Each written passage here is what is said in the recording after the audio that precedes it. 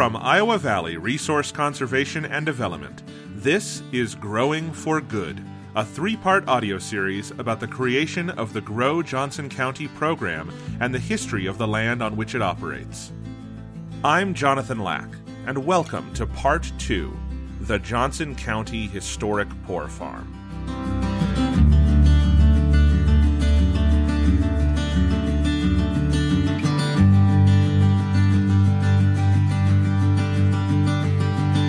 As we heard in the previous episode, Grow Johnson County is located on the historic Poor Farm, just at the edge of Iowa City on Melrose Avenue. Grow now fills 5 acres out of a total 160 on the farm. The Poor Farm is a significant historical landmark, and it isn't mere coincidence that this is where Grow Johnson County does its work cultivating fresh fruits and vegetables for the food insecure, or educating the community and aspiring farmers on skills and best practices. There's a real meaning to this work being done in this place, and Grow's isn't the only mission that intersects with the historic import of this site. I spoke with Ayman Sharif, founder of the Global Food Project, an immigrant-focused community farm initiative that works alongside Grow Johnson County on the Poor Farm space. And I loved hearing what he had to say when I asked him about the legacy and present-day impact of this place on the community and the work being done there. I know for sure that it helps or it resonates and pronounce the need of the poor or the needy persons to a place that takes us back to the history of the Poor Farm itself, which is just like a history of a place where people in need during rough times was a center of a focal point where people really gathered, enriched their social and community connection. And indeed, this is what we're trying to do, and the county is doing just like really a great job by enabling this to happen and use it as a tool to regenerate this spirit, the spirit of connection, the spirit of support and connectedness between the various groups of the community, especially the needy persons. We're going to hear more from Ayman in the next episode as we look at some of the other projects taking place alongside Grow Johnson County at the Poor Farm. For this episode, we're going to dig into that history he mentioned and talk about what it has to teach us as a community today. Let's start with the basics. What is a poor farm? If you're anything like me, you might not have heard about these institutions, even though they were widespread in the American Midwest from the mid-19th century. To learn more, I spoke with Rod Sullivan, the longest-serving member of the Johnson County Board of Supervisors, and a guy who's got a great ear for history. Counties, in and of themselves, come to us from England. And the counties were really charged with 2 primary functions. Now, they sometimes took on other things, but the 2 primary functions were roads and caring for what they would have called the indigent. And that's what county government did. So as settlers began to spread west, one thing they were required to do was to set up a poor farm. And the idea was that you would work and pay for your own keep, essentially, through your efforts on the farm. In the very beginning, the people who were there were many and varied. And so some of the folks today we would recognize as people who had mental illness. We would recognize them as people who were born with physical disabilities. We would recognize them as people with intellectual disabilities. And sometimes it was just people who had been orphaned, were poor, widows, sometimes elderly. So really anybody that was struggling to get by in this kind of He-Man Western movement, the county was there to provide for them. And the way that they provided was through the Poor Farm. Despite growing up in the Midwest, I had never heard about poor farms before working on this project. But I had definitely heard about their institutional predecessor, and I bet you have too. They were called poor houses, and to truly put the Poor Farm in context, you have to understand what they were innovating against. Well, they grew out of the attempts in Europe to deal with chronic poverty, as well as dealing with people with mental illnesses. And so it kind of came out of the old poorhouse, which has a lot of really bad connotations because some were good and some were really bad. That's Leah Rogers, the owner and principal investigator of Tallgrass Archaeology, and she wrote the National Register of Historic Places application that helped make the Johnson County Poor Farm a nationally recognized historic site. In that document, she explains how poor farms grew, quote, out of a larger social movement of the day, striving to provide more dignified and humane treatment for the poor and insane. The negative connotations she mentioned surrounding poorhouses were well-earned. Abuses were, quote, widespread and well-documented, resulting in poor diet and grueling, dangerous working conditions. Like modern-day prisons, they were expensive to operate and had no tangible impact in reducing poverty or other negative social conditions in their communities. With this in mind, the poor farm system is best understood as a progressive development for its time. Here's Leah Rogers again. As for the poor, what was progressive about the county poor farm system was that by making it into a working farm, the idea was, number one, to make it self-sufficient and not be a burden on the county money-wise. And the second was to give people a purpose in life. And I think in that respect, it worked very well. You know, I did interview one person who grew up in that system. He came to the poor farm as an orphan. He was very sad when they closed the farming operation down because it gave his life a purpose. Now, there were people who felt that, you know, they were being exploited because they weren't being paid. But his view was that he was paying his way because he was making a contribution.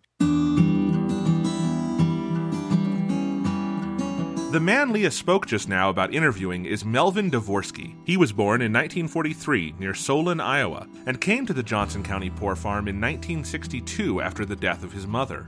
He lived and worked on the farm for 26 years, and a lot of what we know about the functions of specific buildings and the day-to-day minutia of life on the farm comes from his accounts.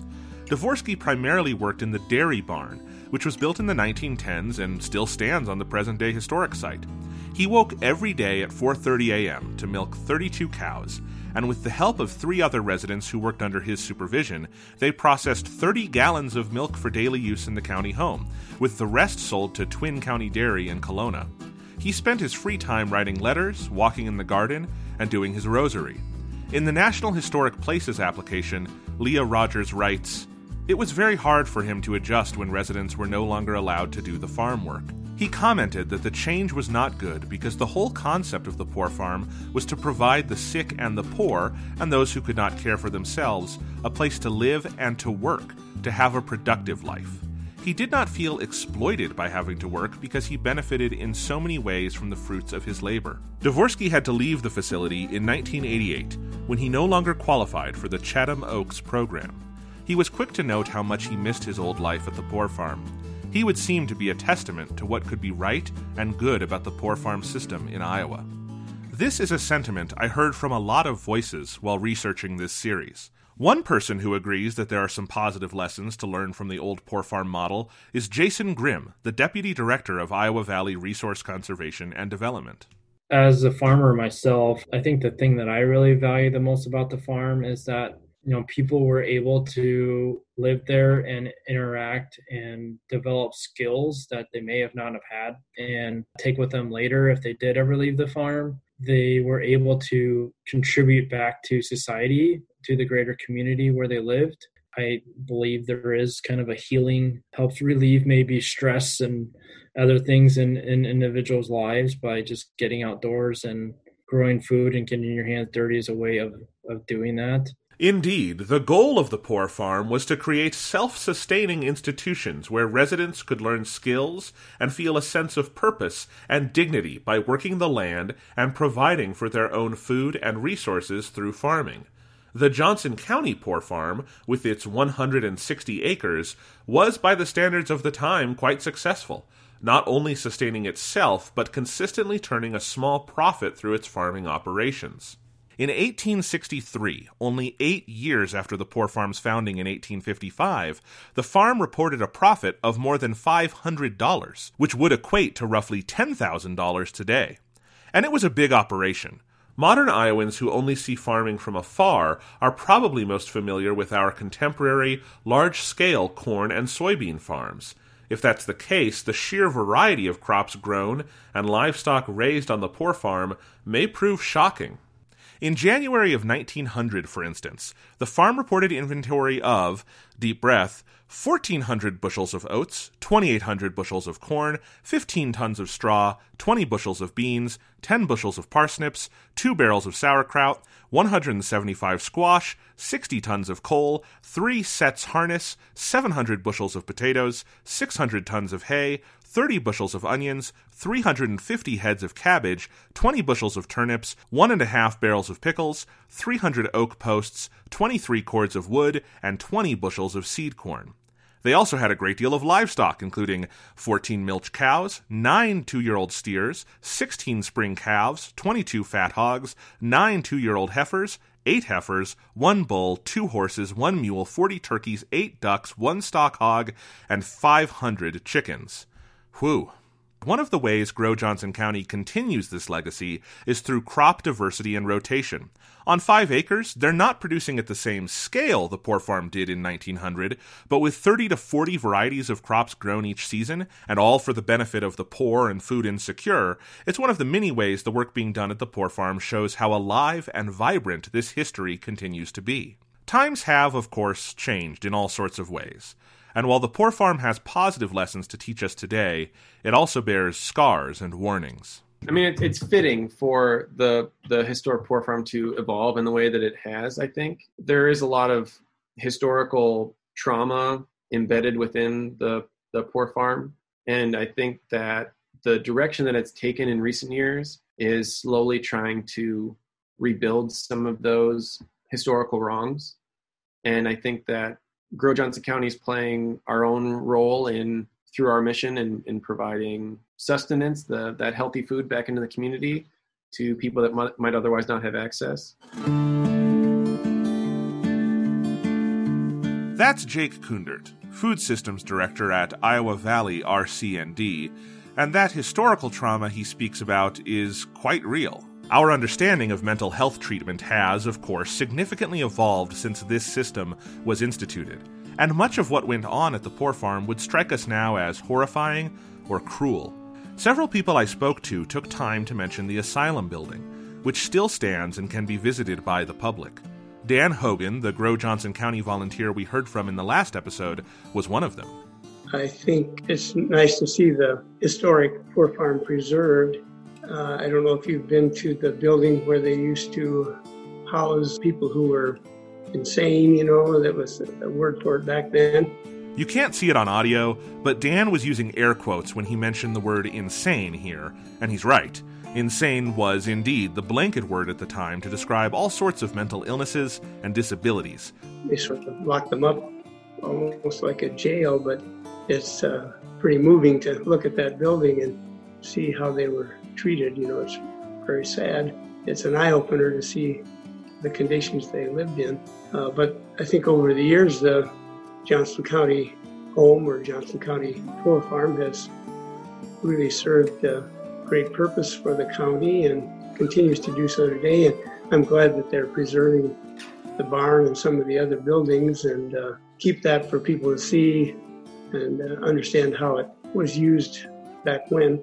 The asylum building is indeed disturbing. With little understanding of mental health or ability to truly treat underlying conditions, the quote-unquote insane were kept in what Leah Rogers described to me as a sort of frontier jail, wooden frame cells with no insulation that got very hot in the summer and extremely cold in the winter. Those facilities improved over time, but the ability to truly help this part of the population get better just wasn't there at the poor farm. And Dan's point about understanding this complicated history by encountering it in these preserved spaces is an important one. There's a lot we can and indeed must learn from legacies like those of the historic poor farm, both positive and negative.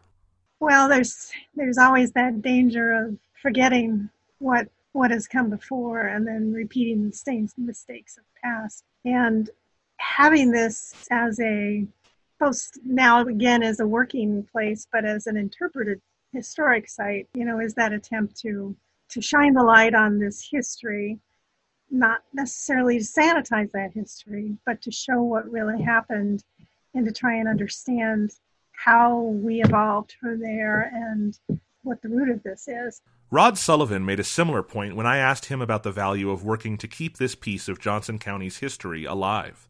I think first and foremost, it is historical, and I think that everything we do today is influenced by what happened yesterday.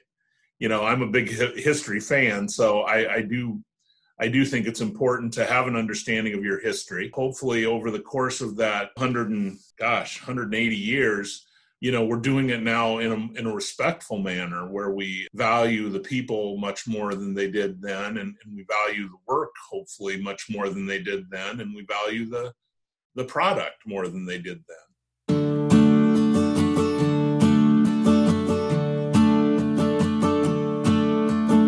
It struck me, talking to Rod and thinking about the history of the Poor Farm and the good it does our community today, how little I myself think about local politics, even though I'm someone who, like many of us today, is intensely tuned in to the national political conversation.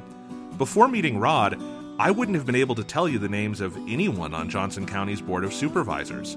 But it's clear to me that work is really important and says a lot about our values and priorities as a community. I asked Rod about this directly, wanting to know, in his words and from his experience, why people should pay attention to the work being done on local land and development in their communities. I think we can even draw a historical line through this. You know, back in 1840, I mean, anything that happened there, I mean, that was done in our names, right? We are the people, and that's always been a big thing to me with politics. Hopefully the things that happen here are something that Jonathan feels proud of. You know, you live here, so I want you to feel good about them. Doesn't mean we'll always agree on everything, but I want you to also feel like whether you like something or don't, that you'll communicate that with us. I think Rod makes a really good point here.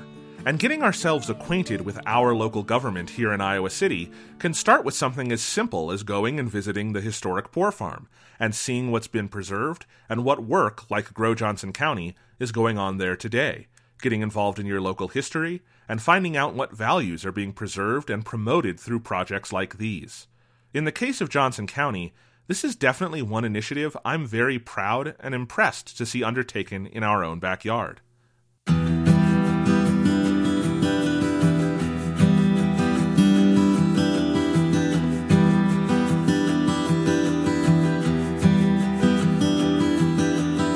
In the next and final episode, we'll be talking more about other programs that intersect with Grow Johnson County at the historic Poor Farm, and take a look forward to hear from many of the folks we've interviewed so far about what they want to see from this project in the future. Many thanks to Ayman Sharif, Rod Sullivan, Leah Rogers, Jason Grimm, Jake Kundert, and Dan Hogan for speaking with us on this episode. Growing for Good, the story of Grow Johnson County, is written and produced by me, Jonathan Lack, for Iowa Valley Resource Conservation and Development. Visit us on the web at www.iowavalley.rcd.org. You can see more about the Johnson County Historic Poor Farm online at jchistoricpoorfarm.com.